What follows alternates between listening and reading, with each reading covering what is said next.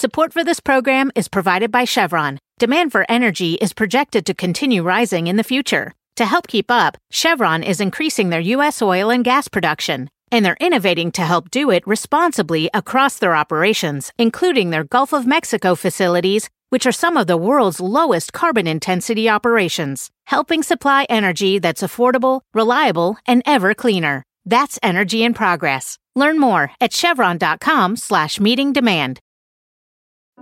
At Morgan Stanley, old school hard work meets bold new thinking. At 88 years old, we still see the world with the wonder of new eyes, helping you discover untapped possibilities and relentlessly working with you to make them real. Old school grit, new world ideas. Morgan Stanley. To learn more, visit morganstanley.com/whyus. Investing involves risk. Morgan Stanley Smith Barney, LLC. My mission is simple, to make you money. I'm here to level the playing field for all investors. There's always a bull market somewhere, and I promise to help you find it. Mad Money starts now.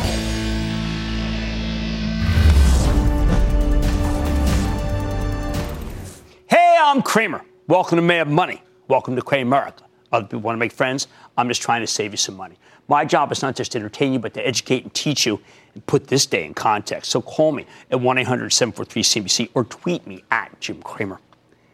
Somewhere lost in the mists of time, some journalists invented the "what keeps you up at night" storyline. For me, it's usually back pain or migraine pain, frankly, which feels a lot like today's horrific decline. Dow plunging 473 points, S&P losing 1.65%, NASDAQ nosediving 1.96%. Although those numbers, I have to tell you, were well off their lows. But that's not what the press wants to hear. They want to spin disaster scenarios so they can say, this is what's really worrying Jim Cramer. And after today's brutal slacking, I'm willing to actually play that game. You want to know what would keep me up at night if I wasn't already in unbelievable physical agony and I'm up at 3 a.m.? I'm afraid of a 1-2 punch that the market might not be able to handle. Punch one was telegraphed over the weekend when President Trump told us he wants to raise his tariffs on $200 billion worth of Chinese imports from 10 to 25%, effective at 12:01 a.m. Friday. If he goes through with that, it's going to be like an uppercut to the face of this market, which is why stocks are already flinching away from it.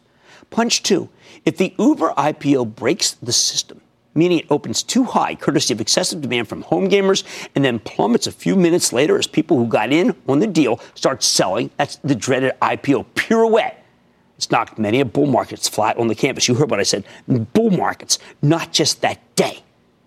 It's a gauntlet, and I'm actually concerned that it must be traversed before there can be a firm footing, or at least the firm footing that we had before the tweets that rocked stocks worldwide. Now, I don't want to get into the politics of the trade war with China. Let others do that. Whether you think it's a good idea or a bad idea, the fact is that the stock market hates it. I can tell you why Wall Street might be wrong, but I'm not going to change any minds. At the end of the day, you've got economists and consulting firms coming out of the woodwork right now talking about how these tariffs could really wreck the economy. I heard a number say 934,000 jobs to be lost. USA Today said it reported that they could cost the average family $767 a year. To me, those numbers seem astoundingly high. Don't get me wrong, higher tariffs are definitely an incremental negative for the economy. Everybody knows that. But business in this country is so strong. You know what? I actually think the pain will be easy to digest. Right now, though, what matters is that Wall Street is terrified, just terrified. Most portfolio managers want the trade war to end. Instead, it's escalating. So will the market be able to absorb that potential 1-2 punch of higher tariffs and a disappointing Uber IPO? Something I have been warning you about for months? It depends. I think we can potentially handle these body blows, but only if we're braced for them, if we expect them. And that means everyone needs to be prepared for a noisy breakdown in the trade talks with China, with a lot of our companies saying, wow, earnings will be hurt, and the possibility of an Uber fiasco, something along the lines of the catastrophic Facebook IPO in 2012. So while I never root for stocks to go lower in anticipation of an event, today's hideous sell-off presents us with a very compelling opportunity that you and I have to talk about.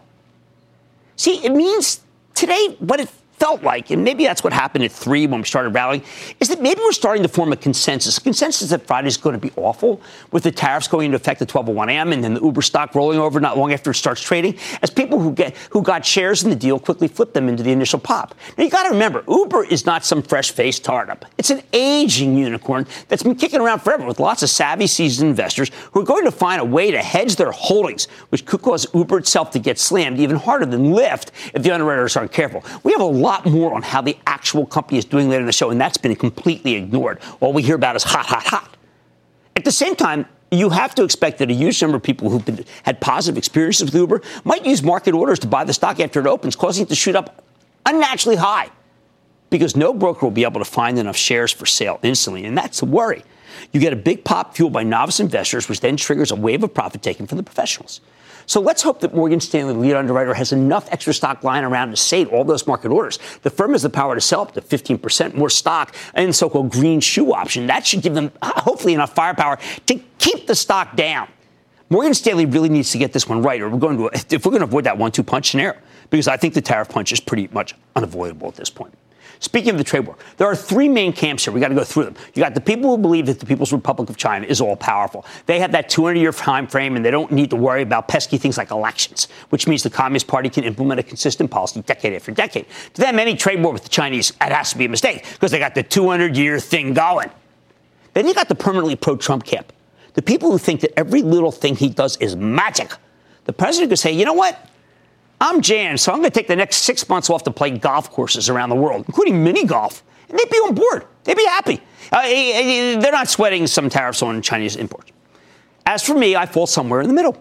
China does have some advantages, although I think that they're really overstated by the media, while its disadvantages are ignored. At the end of the day, no one denies that the Chinese government has some pretty truly predatory trade practices. Open your eyes. They don't play by the rules everybody else tends to abide by, and they were supposed to abide by when they got into the World Trade Organization. If there was ever a time to confront the People's Republic, I mean, this would be it. I mean, even Schumer says the same thing. Reading Schumer's like reading what the president says. Have you seen that? He's Senate guy, Democrat. We got a 3.2% GDP growth, a ridiculously low 3.6% unemployment rate, and hardly any inflation. We had that in 1969, but we had inflation roaring, 4% inflation back then. Even after today's horrific decline, our stock market's not too far from its all-time highs. If we can't stand up to China now, when are we going to stand up to them? I think we can take the pain much better than they can. Remember, they need our economy a lot more than we need theirs, although this is war of attrition, which means both sides get hurt. And guess what? While everybody's freaking out about how much damage and escalation in the trade war could do to our stock market, especially the Dow Jones Industrial Average, it might be less vulnerable than you think. When it comes to China and that industrial average, the White House monitors this thing unbelievably. They just unbelievable. And what do they talk about? They say, okay, well, look, Apple get hit, Boeing, Caterpillar. They're the 3 most vulnerable stocks of the Dow. And all 3 got hit hard today. But Boeing has a healthy backlog away from the People's Republic, 737 MAX notwithstanding, as well as some terrific defense exposure. Caterpillar's harder to defend. But with Apple's turn towards more of a service-based business model, Chinese iPhone sales, maybe they're going to be less important than they used to be, bottom line. Even after today's huge losses, I am still concerned about what could happen on Friday. So if you haven't taken any profits lately, well, you know what? The positive close today makes me think, it may be too late to do that. I'm not sure yet, though, on the buy side. Because let's just say, even though we had a bunch of great earnings after the close, I would like to be constructive. But I'm not yet, because I want to sleep well on Thursday night, assuming my back pain will let me. And I won't be able to sleep unless I'm confident you have some cash on the sidelines so that you're prepared for the aftermath of the China Uber 1-2 punch that could potentially hurt us. And I want you to be ready to buy, not sell that darn sell-off that I have waited for and preached to you about for what seems like forever and a day. Let's take questions. Let's go to Gregory in California. Gregory. Hey, Chad. How are you doing today? Well, I don't know. I had an epidural, candidly. I know that's a little out of nowhere, but maybe I wasn't supposed to go to work. But sorry to hear that. Well, look, I really appreciate your daily rundowns for the club. And I have to say, I hate the action in this market, too. But I do have a question as to whether action like today might present some opportunities. And I'm calling about a stock called Mercado Libre, M-E-L-I. Oh, I love that one. Kind of Melly? We call it Melly. Gregory, it's a great company. And it has nothing to do with all this craziness that we got going here. If Melly gets hit, I like that one. I think you got a good one there. That's, of course, the eBay of Latin America. And I was an initial investor in it, by the way, but that was a long time ago when I was allowed to invest. You know what we should do? We should switch to the East Coast. We should go to Nick in New York. Nick! How's it going, Jim? Booyah! Oh, booyah, Nick. Booyah. What's going on? Nothing much. So I'm a senior at Marist College in Poughkeepsie, New York, and I'm a student analyst here at the Greystone Fund. Recently on your show, you talked about managed care stocks, right. And I wanted to see what you think of Anthem and their ability to capture the Medicare Advantage market share from baby boomers going forward. Look, I like it. You went to Marist? Yes, sir. Shout out to Sharon Kwok, who works for Macy's and a distinguished graduate of Marist, and also to Michael Haley's boy. I love that school. There we go. Yes, to Robert. Okay, look, here's the deal. We are, I don't know. I want to be more bullish. I want to be constructive. But Anthem is not my fave. I like United Health first, and then I like CVS second because it's merging with Aetna. Anthem would be my fourth favorite after Humana. So I gotta say, Nick, that's not the one I want. All right, there, I've just put it out. Don't buy. Even though I like him. Let's go to Michael in Florida. Michael. Jim, thank you for taking my call. Of course. Hey, you do so much good for so many people. We really appreciate you for it. Thank you. Hey, my stock is FMC Corporation, the maker of agricultural chemicals like pesticides and herbicides. It reported yesterday and beat the earnings and revenue estimates, and it raised its full-year guidance on both. Today it closed up over $2. And so what do you think of FMC going forward? When you get a stock that goes up $2 today, Michael, you have a winner. The Old Food Machinery Corp, that's what FMC stands for. Who else remembers that other than me? Is a winner. And I want you to hold on to it. Remember, the ag story is one for the ages. It's not going away. This may be the best way to play it. Really good call. Look at these callers, will you? Great kid from college, a guy who was clearly not necessarily from California, like Macabre or Libra, and then the FMC. I haven't looked at the Food Machinery Corp in ages. All right, if you haven't done any trimming, you know what? Let's just call it late. It's late.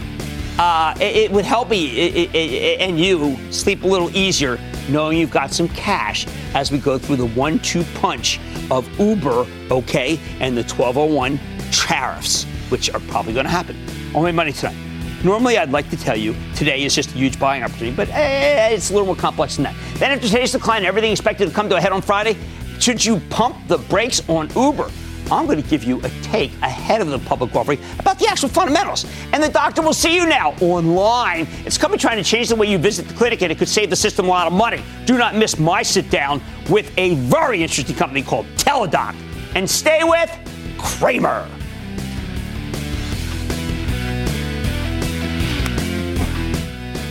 Don't miss a second of Mad Money. Follow @Jim Cramer on Twitter. Have a question? Tweet Cramer. #MadTweets. Send Jim an email to madmoney@cnbc.com or give us a call at 1-800-743-CNBC. Miss something? Head to madmoney.cnbc.com. Resourceful small business owners know how to get value from the purchases they already make for their businesses each month. The enhanced American Express Business Gold Card is designed to take your business further. It's packed with benefits and features like 4 times membership rewards points that automatically adapt to your top 2 eligible spending categories every month on up to $150,000 in purchases per year. So you earn more where your business spends the most. Plus up to $395 in annual statement credits on eligible business purchases at select shipping, food delivery, and retail subscription merchants. And with flexible spending capacity that adapts to your business and access to 24/7 support from a business card specialist, you can continue to run your business with confidence. The Amex Business Gold Card, now smarter and more flexible. That's the powerful backing of American Express. Enrollment required. Terms apply. Learn more at americanexpress.com/businessgoldcard. This episode is brought to you by AARP. 10 years from today, Lisa Schneider will trade in her office job to become the leader of a pack of dogs. As the owner of her own dog rescue, that is. A second act made possible by the reskilling courses Lisa's taking now with AARP to help make sure her income lives as long as she does. And she can finally run with the big dogs. And the small dogs, who just think they're big dogs. That's why the younger you are, the more you need AARP. Learn more at aarp.org/skills. You know me. Normally after a day like today, I tell you, it's time to start picking. Searching for cheap stocks to buy into this weakness and doing it slowly. But this time, you know what? Why don't we just wait a little? Why? Because there aren't enough safety zone areas yet. Let me explain what I mean. Ordinarily, when we get hit with a brutal sell-off like today, I like to slowly build positions in stocks that fit the new narrative. So if the market tumbles thanks to recession fears or a slowdown, that means you can buy the recession-proof stocks like a PepsiCo or a Procter & Gamble or Estee Lauder, Colgate, all of which had terrific quarters and even better forecasts. I look for some down-and-out healthcare names, maybe Bristol Myers, now that it's merging with Celgene, maybe HCA after that spectacular earnings report. Then I tell you to buy the bargain-oriented domestic retailers like Dollar Tree or Burlington Stores, TJX, Ollie's. They're all trading down, and they can thrive in a slower economy. But I can't do that this time, because this time I'm not worried about a slowdown. My main fear is that everyone else is going to panic, and I don't think they're done panicking. Not with the president's new plan to raise tariffs on Chinese imports at 12:01 a.m. Friday morning. And as mentioned earlier, I bet this panic could be exacerbated if Uber stock ends up spiking and then rolling over not long after it comes public on Friday. Plus, to be totally honest, many of the stocks I tell you to buy into the teeth of the sell-off, they've already been bid up like crazy, and they haven't come in yet. The consumer packaged goods names are trading at absurdly elevated levels. These stocks have run so much that their dividends no longer offer much in the way of protection. No more trampolines. If you buy them here, you might have to see, well, let's say buy more, because it's quicksand underneath. As for the domestic discount retailers, well, guess who's right in the crosshairs of the president's proposed tariff hikes? Yep, China makes tons of stuff that you might find at a Dollar Tree or Dollar General. But with the 25% import duty, I'm more likely, let's just say, Dollar Tree and a quarter. Get me? The off-price retailers like TJX, Burlington, Ollie's have a lot less China exposure. They get the merchandise by taking inventory off the hands of distressed department stores that could be hit by China. But even with them, I think you should wait because you might get better prices. How about a more offensive posture? Maybe you can go with the Cloud Kings? At the moment, they're getting killed. I think the strategy makes sense, but you never buy these turbocharged secular growth stocks after day one of a sell-off. Never! Normally, you need to wait for them to get shelled some more. We're talking late on day 2 at the earliest. That's tomorrow, people. This time, you might want to even wait a little bit longer because the Cloud Kings are natural sources of funds for any money manager, an active money manager, who needs to raise cash to participate in the Uber deal. Source of funds. How about FANG? Facebook, Amazon, Netflix, and Alphabet, my acronym for what's supposed to be turbocharged. These companies have little to no exposure in China because not a lot in. But Facebook and Amazon are both coming off incredible runs. Netflix has too much new competition. Think Disney. Alphabet's last quarter was disappointment. Also, they have the same Uber problem as the Cloud Kings. People are going to sell them in order to buy Uber. That's how big the Uber deal is. Now, as I told you at the top, it's possible to run this gauntlet. We just need Morgan Stanley to price the Uber IPO perfectly. Then we only have one big worry, China. And you know what? That worry could go away the moment President Trump tweets something encouraging about the trade talks, or maybe says, hey, you know what? We're going to put those 25% hike. I'm going to give them another 3 months. And that gives the Chinese a stay of execution. The average will go right back up. And that's why it's so hard for me to turn against this market after this decline that I've been prepping you for. I want you to take something off the table if we rally big, but not everything. Because Trump really cares about the stock market. He regards the Dow and the S&P 500 as the truest benchmarks of whether or not he's doing a good job. So if you have another terrible day like today, the president might give Wall Street what it wants and go easier on China. That's why I think it is too late to sell down here. And I am so itching to tell you to pull the trigger, but I want to wait. Remember the silver lining here. The same thing that allows Trump to play hardball with the Chinese, a fabulous economy with 3.6% unemployment, 3.2% GDP growth, and negligible inflation. We'll also make the stock market buyable again once the weak hands get shaken out and the panic's done. You just have to wait for the averages to go a little bit lower in a panic mode before you pull the trigger. Stick with Cramer. Coming up, could 1-800-Flowers peddle your portfolio? Cramer stops, smells the roses, and sits down with the CEO. Our vision is to inspire more human expression, connection, and celebration. When Mad Money returns. This episode is brought to you by AARP. 10 years from today, Lisa Schneider will trade in her office job to become the leader of a pack of dogs. As the owner of her own dog rescue, that is. A second act made possible by the reskilling courses Lisa's taking now with AARP to help make sure her income lives as long as she does. And she can finally run with the big dogs. And the small dogs, who just think they're big dogs. That's why the younger you are, the more you need AARP. Learn more at aarp.org/skills. Support for this program is provided by Chevron. Demand for energy is projected to continue rising in the future. To help keep up, Chevron is increasing their U.S. oil and gas production, and they're innovating to help do it responsibly across their operations, including their Gulf of Mexico facilities, which are some of the world's lowest carbon intensity operations, helping supply energy that's affordable, reliable, and ever cleaner. That's energy in progress. Learn more at chevron.com/meeting demand.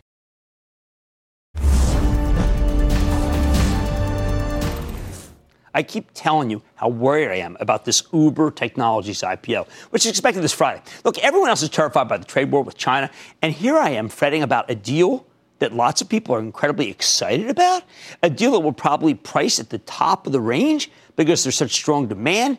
At least that's what we heard all day. This is looking like it will be the third largest tech IPO in U.S. history, behind Alibaba and Facebook. It should only raise about, let's say it's going to raise only $9 to $10 billion. Wow. It's like bigger than all the deals we've had this year. For months, literally months, I've been concerned that investors will sell all sorts of tech stocks so they can raise capital to participate in this exciting Uber deal. I fear what might happen if irrationally exuberant investors swoop in and bid the stock up like crazy at the opening using market orders, not limit orders. We can say, oops, I missed it, only for the darn thing to sell off dramatically as people will get in on the actual deal, start ringing the register in droves, even as they're not even supposed to be able to. Will they try to get around the rules? I don't know. I've seen many of these IPO cycles, and the big deal, the one that everyone's been waiting for, is often where things start going south. Remember, it's been pretty good so far. What about Uber itself? Well, I may not like what this IPO could do to the broader market, and I may be worried about how Uber's stock will behave right out of the gate. That doesn't necessarily tell us anything about, about the actual company. In other words, if we put all these big picture concerns to the side, is there a price where Uber, the stock, might be worth owning?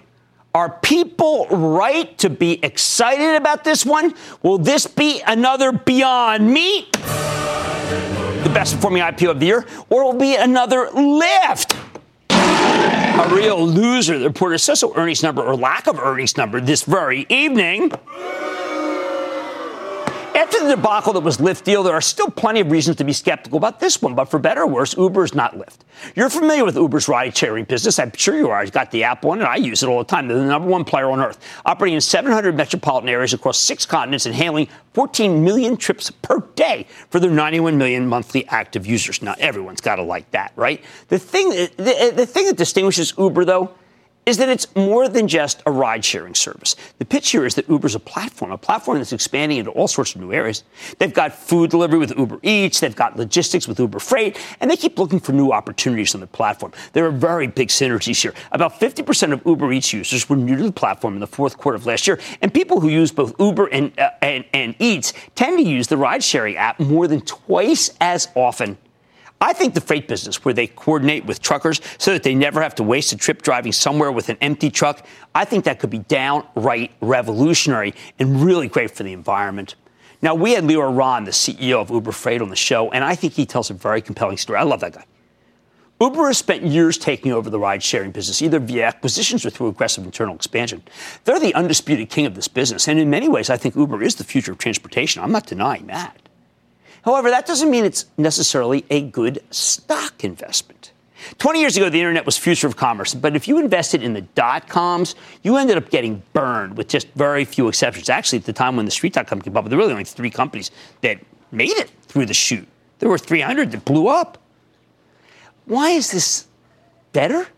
Well, there's a huge difference between changing the world and turning a profit. Uber is the ultimate unicorn disruptor. Wherever they go, they wreck the taxi business, and they become so successful that I think they push the auto industry into secular decline. That's really positive.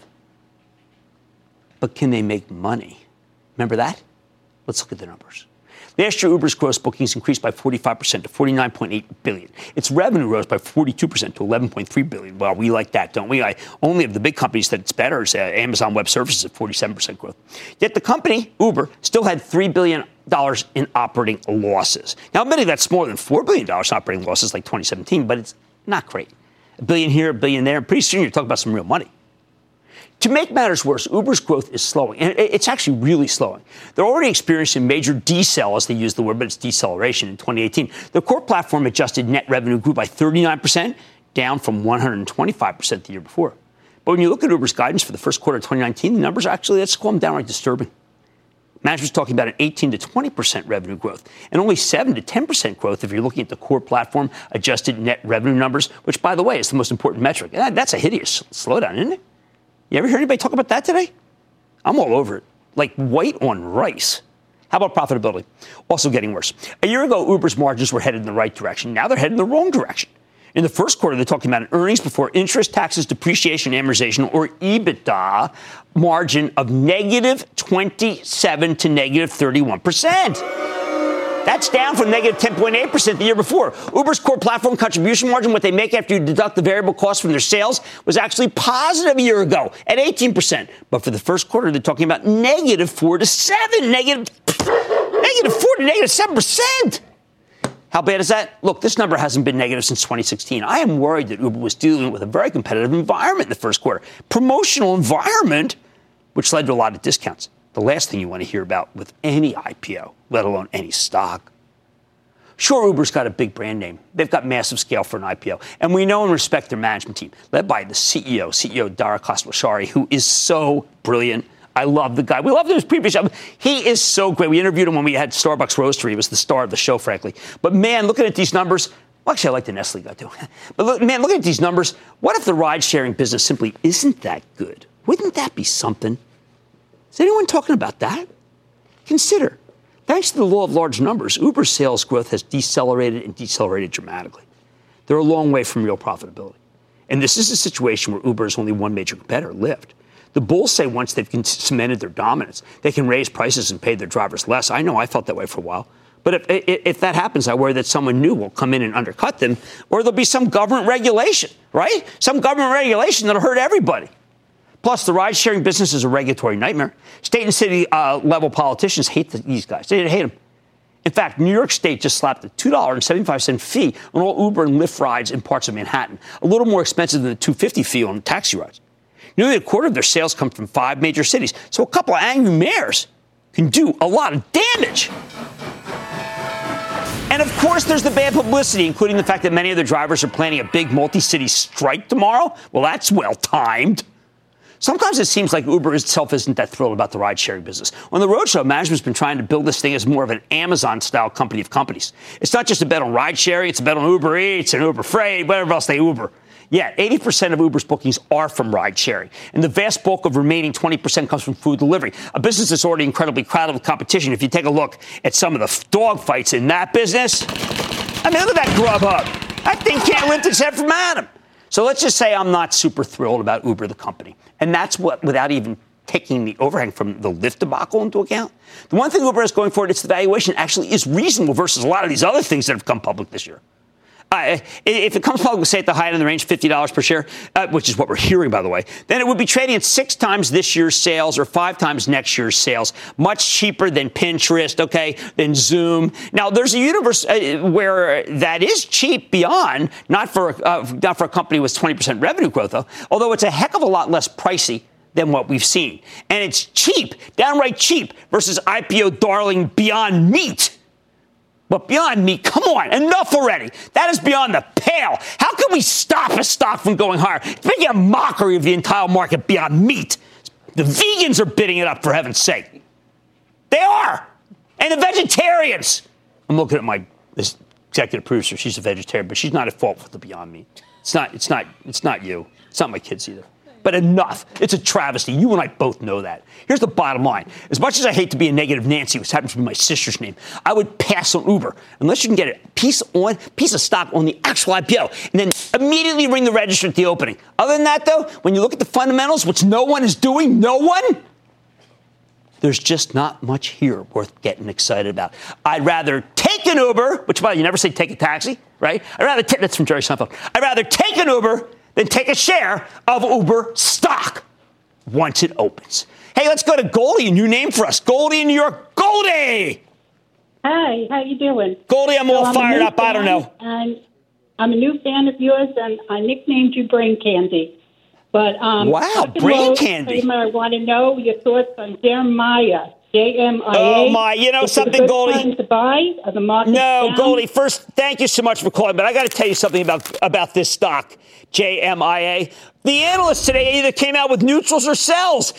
Every analyst loves to say buy, buy, buy. But these guys were saying sell. So, Goldie, I agree with them. All right, keep on driving. I'm going to ask you to pass on Uber unless you can get a piece of the actual IPO. And even then I would... Ka-ching, ka-ching, ka-ching, ka-ching, ka-ching, ka-ching, ka... Hey, much more Mad Money. 1 in 5 adults, American adults, experience medically diagnosed mental illness at some point in their lives. This is Mental Illness Month, by the way. So I'm going to talk with the CEO of Teladoc to find out how they can help. Now, this market may not be smelling like a rose, particularly after today's decline. But an investment in 1-800-Flowers, how about that making you feeling fresh as a daisy? I got the CEO. And all your calls rapid fire in tonight's edition of the Lightning Round. So stay with Kramer.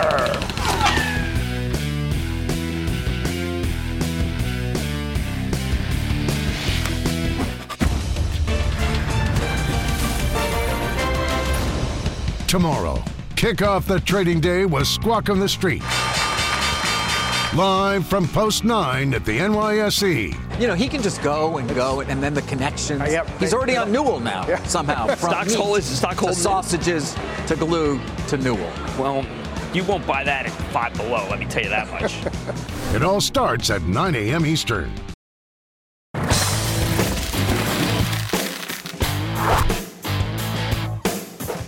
And the stock market was a remarkable tear earlier this year. Well, there's one group that was left behind, healthcare. Now that the market's being polarized on China worries, could the safe, consistent healthcare cohort be, let's say, close to being ready to make a comeback? I'd like to say ready for a comeback, but you know how hard this market is. Take Teladoc Health, TDOC, one of the world's leading virtual healthcare providers.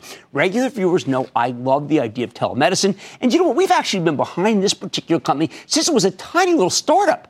At a time when so many of the Democratic presidential candidates are campaigning on a single-payer healthcare system, in part because they want to rein in out-of-control costs, I think it's worth focusing on the innovative companies that could deliver enormous savings regardless of what happens in Washington. The whole point of telemedicine is that you don't actually need to physically go to the doctor's office. For every single difference, sometimes it's enough to do a video conference. And that ends up costing you and the system a lot less money.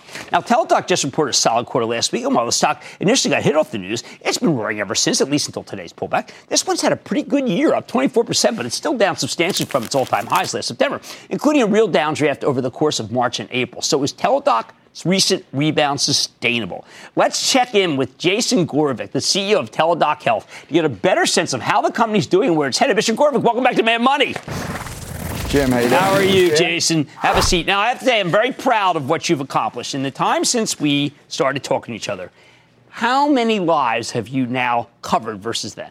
Oh, well, we have 26 million covered lives paid in the U.S., plus another 10 million who are on a visit fee only. But, you know, now we're a global company with a quarter of our business outside the U.S. And I bet you could handle twice, even 3 times that. You're set up for that, aren't you? You know, actually, we test our systems to 10x our current peak volumes. Well, that's unbelievable. Okay, so people are going to say, that's not possible, not enough doctors, this is really ridiculous. You're hyping this company. What do we say to that? I think you have to look at our growth trajectory. We launched in 2002. It took us until 2015 to do our first million visits. 2 years later, in 2017, we did 1 million visits in a single year. Last quarter, we did 1 million visits in just a quarter. On that growth trajectory, I feel pretty good about our prospects. Well, you should. Now, you heard my introduction. One of the things that we're about is the capitalist system. We think the capitalist system cures a lot more things than people realize. How come when I hear about the so-called runaway health, I don't hear someone then saying in Washington, wait a second, there are capitalist ways to fix the problem. Take a look what Teladoc's doing. Why don't they talk about you? Well, I think for the first time, the federal government's getting behind virtual care really firmly. So CMS, the Centers for Medicare and Medicaid Services, is making virtual care part of the Medicare Advantage programs, which cover 20 million Americans. Right. What also I think is most, well, I shouldn't say exciting because it's tough, but this is, National Mental Health Month, okay? And I'm passionate about this. We support NAMI on the show. I support NAMI personally. And what I'm trying to understand is how is that even possible that you have done such a great job with psychiatry, with help, with mental help? Well, Jim, I mean, as you point out, more than half of the people who need mental health care don't get the care that they need. And that's because of access to care issues, stigmas associated with mental health, and quite frankly, cost of care. Right. Virtual care is really the great equalizer when it comes to mental health. And that's why we've doubled our visit volume year over year on this past quarter. And our mental health revenues are growing more than 50% a year. Virtual care is the best alternative for mental health. Right, I've been trying to blow up this stigma. It is really important. It's one of the things I think it was one of the most important causes I have. How has this made it so that the stigma's overcome? Well, I'm in a lot of places in America, I hear from therapists all the time, people won't park their car in front of my office because of this stigma. We talk to PTSD patients who the first time they're interacting with a therapist, they're in the closet on the phone with the closet door closed because they can't face the world outside, much less bring themselves to go into a therapist's office.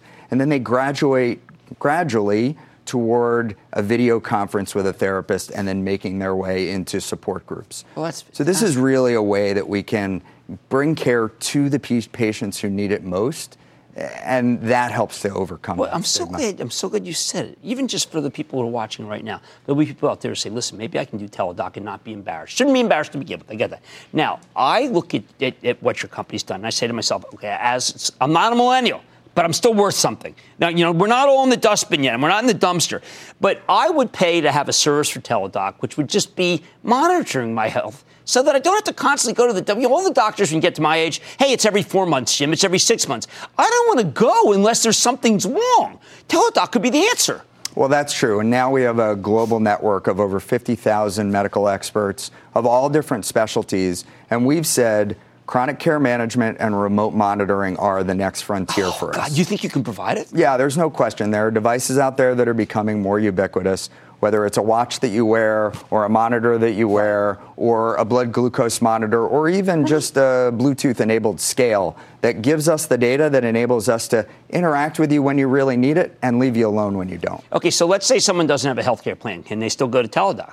Yeah, absolutely. We provide care through CVS on a retail basis. Will you still do that after the Aetna merger? Yeah, absolutely. Okay. We have relationships both with CVS and with Aetna before the merger and even better after the merger. We also have our behavioral health care resources available on a direct-to-consumer basis. Right? So that's one where people reach out. They don't necessarily need to be part of a plan that offers it. And, of course, if their plan does, it makes it that much easier. Good. I wanted to spend more time on that because it's National Mental Health Month than I would on the numbers. The numbers are there, okay? But I wanted to let people hear what you're offering because I think it's really important for America, okay? Really important for the people. And I know international, but that's what I care about passionately. That's Jason Gorevic, CEO of Teladoc Health. It's a great company, and it's a great stock. But you just heard all the great things that they do for people who are worried about stigma or worried about things that would make it so that they wouldn't normally get the care. And that's a shame. They can change it. We have Money's back after the break.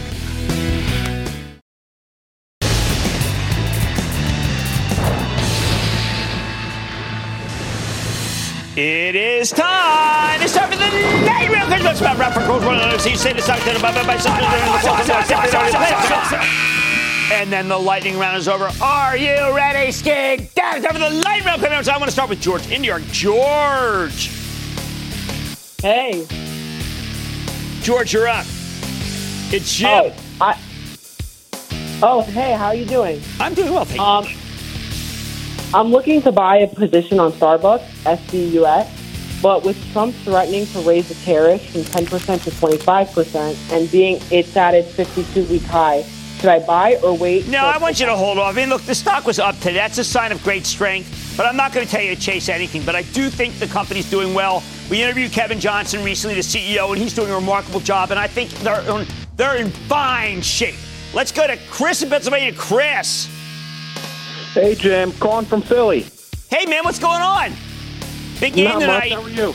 Big game. Oh, yeah. Hey, got a quick question. What's your take on Penumbra, PEN? Oh, man, another medical device company that I'm not that familiar with, so I'm not going to cup it because I know the big ones. We're going to have to come back on that one. Remember, I do like Dexcom, and they're doing terrific, even though people have been shorting it. Let's go to William in Ohio. William. Hey, I'm calling about ticker symbol HQY, Health Equity. It's a very interesting company about healthcare, about your savings in healthcare and what they do. And I really like it. I like them to come on because I've been watching the business model, and I think they could be much bigger than they really are. Let's go to Jesse in Pennsylvania. Jesse. Big booyah, Jim. How are you? I am good, thank you. How about you? Awesome. My mom loves the fact that you've been helping me so much with thank the stock market and everything. Thank you. I've been under a little pressure. That makes me feel good. That makes me feel good. You are the best. Thank you. Turning Point Brands, TPB. Well, the thing I don't understand is they don't let the general public know that they also sell Zigzag. I know, but it's tobacco, man. Come on. I can't recommend tobacco stocks. I just can't do it. I feel the same way about Juul. I just can't. Life's too short. Sorry. Too many people in my life died from this stuff. Let's go to Bill in Pennsylvania. Bill. Hi, Jim. What's going on, Bill? I've been watching you and listening to you since it should have been Cramer and Kudlow. Oh, no. I lost the coin flip. That's why it was Kudlow and Cramer. But go ahead. Recently, I bought some Tilray. Oh. As an investment, not as a trade. No, I don't care, man. That ownership structure is all messed up. You got to do Canopy with the great ownership structure. Bruce Lynn at the mound and Bill Newlands with Constellation Brands. That's the one I want you in. I'm sorry, no ifs, ands, or buts. I'm not done. I want to take Bart in Texas. Bart! Yes. Bart, what's up? Jim, CVS Drugs. I think CVS has stood the test of time. I thought that last quarter was good. I like what they're doing with that. I know that right now single payers in vogue. I know that people think the Larry Merlo is bitten off more than they can chew. I have to tell you, I think CVS at these prices is a bargain. Let's go to Paul in Texas. Paul. Booyah, Jim. Booyah. Is my stock a buy? The Timken Company. I think Timken represents the best of American manufacturing. That's why we went out there, ball bearings, precision instruments. That's the kind of thing that we make better than anyone else in the world. And that, ladies and gentlemen, is the conclusion of the Lightning Round. The Lightning Round is sponsored by TD Ameritrade. It's always a nice way to say I love you. And when Mother's Day nears, the flower business blooms. Should investors beware of thorns? Or can a little flower power give your portfolio a green thumb? You know what's doing an incredible job of hanging in there in a heinous market? 1-800-Flowers. Yeah, the telephone and web-based flower retailer with a stock that's actually been a phenomenal performer over the past decade. And that rally has gone into overdrive lately. With the stock, get this, it's nearly 70% this year, about 67%. Just last week, 1-800-Flowers reported a terrific top and bottom line beat. Management raising their full-year guidance, and the stock had yet another leg higher. So can it keep climbing? Let's check in with Chris McCann. He's the CEO of 1-800-Flowers to learn more about how his company's doing and how it's transformed into an omni-channel powerhouse. Mr. McCann, welcome to Mad Money. How are you? Hey, Jim, good to see you, Chris. Good to see now, you. We had your brother on when the show first started. Mm-hmm. And it was actually, by the way, it was Mother's Day.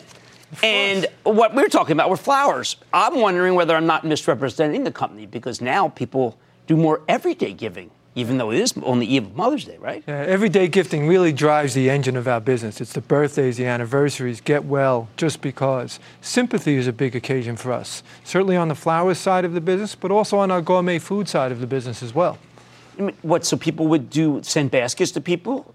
Yeah, to express their condolences. Right. Well, our vision is to inspire more human expression, connection, and celebration for all of life's occasions. And certainly sympathy is an important one. I think it is important to point out that you guys started out as a flower shop. That's a long range from different holidays and bereavement, right? It is. It's a long way, but one store. We started with one store, but really getting to know the customers and how we can serve our customers differently. And that's what shaped us down our strategy of expanding the product line as we've done into the whole gourmet food sector. And it's as personalized as it was when you first started now. It is. We find new ways of using technology to make the experience personal, just like it was when we were in that one store on the Upper East Side of Manhattan.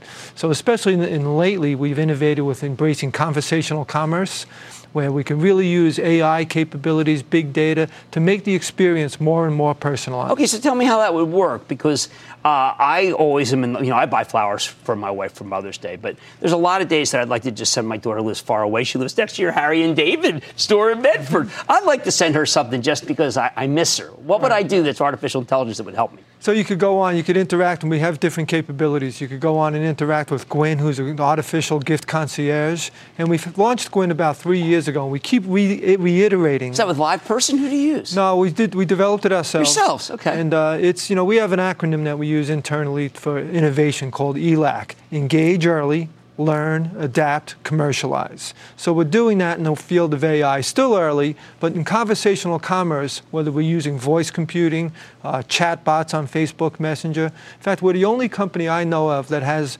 applications, either chat or voice applications, on Facebook, Amazon, Apple, Samsung, and Google. The 5 major platforms out there. All right, that's so we're trying to keep on that leading edge. All right, so now I've got to ask about, the president put a tariff on tomatoes in Mexico. Mm-hmm. I happen to live a house next to where there's just miles of Costco tomatoes. They're great. What would happen if he did flowers? Don't you have some of your flowers in South America and in Central America? Sure. Most of the product comes from South America, Colombia, Ecuador. A lot is grown domestically, though, especially in the California region. And that's increased over the last 10 years or so. So we're glad to see that. But as we look at the tariffs, discussions that are going on, especially the tariffs with China. Right. Fortunately, they've impacted our company very little. Okay. Now, if they go from 10 to 25%, it'll impact more. But that's our job to mitigate that and figure out ways to mitigate that, and we will. My bigger concern, though, is what that does to the consumer and consumer confidence as all of this trade war talks go on and on. Now, you do have a seasonal period of where there's picking, where you have actual migrant workers, is it? Sure. And that's usually been a bump to your expenses, but actually your expense control this year has been rather amazing. Yeah, expense control, especially in our gourmet food business and our fiscal Q2, which is calendar Q4, which was tremendous. Not so much on the labor side, but really how we manage the transportation cost. In the past year or two, transportation costs caught everybody by surprise. But we were able to actually lower our per unit shipping costs this past holiday season. We were thrilled with that, and fantastic. We see that continuing. We're huge believers in small to medium-sized business and companies that can do that. And we're not anti-Amazon, but there is a tension between the two. How do you guys help small and medium-sized business? Well, first of all, if you look at the floral side of the business, we work with BloomNet. It's a network of about 5,000 to 6,000 florists around the country who give us great capabilities, creativity, artistry, delivery capability, same-day delivery capability. And then our job is to develop products and services that we sell to them to make them more competitive in their local markets. And let's just finish with Mother's Day. It is a big day. What should people do? They have to get their orders in early. Are you guys able to get them in late for the thoughtless people out there? Well, for those thoughtless people, we can take care of them. But I don't really encourage that.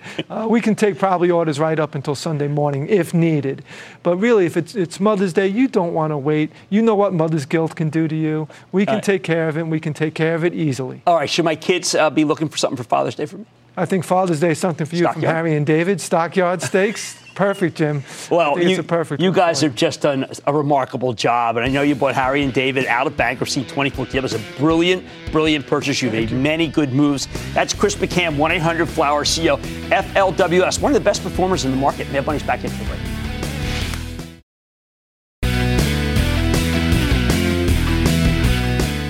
Maybe it's just a gauntlet we have to get through, a 1-2 punch of hoping that the Uber deal does well and getting used to the idea that we're going to have new tariffs. So if the president walks back the new tariffs, we get an explosion up, which is why I think that we're pretty much done the point of selling. But I cannot bless lots of buying here yet. Too difficult, too complex. Like I said, there's always a bull market somewhere. I promise I'll find it just for you right here on Mad Money. I'm Jim Cramer, and I will see you tomorrow. Sometimes it takes a different approach to help you unlock your true potential. With Capella University's game-changing FlexPath learning format, you gain relevant skills you can apply to your career right away. Earn your degree from an accredited university and be confident in the quality of your education. Imagine your future differently at capella.edu. Capella University is accredited by the Higher Learning Commission. Learn more at capella.edu/accreditation.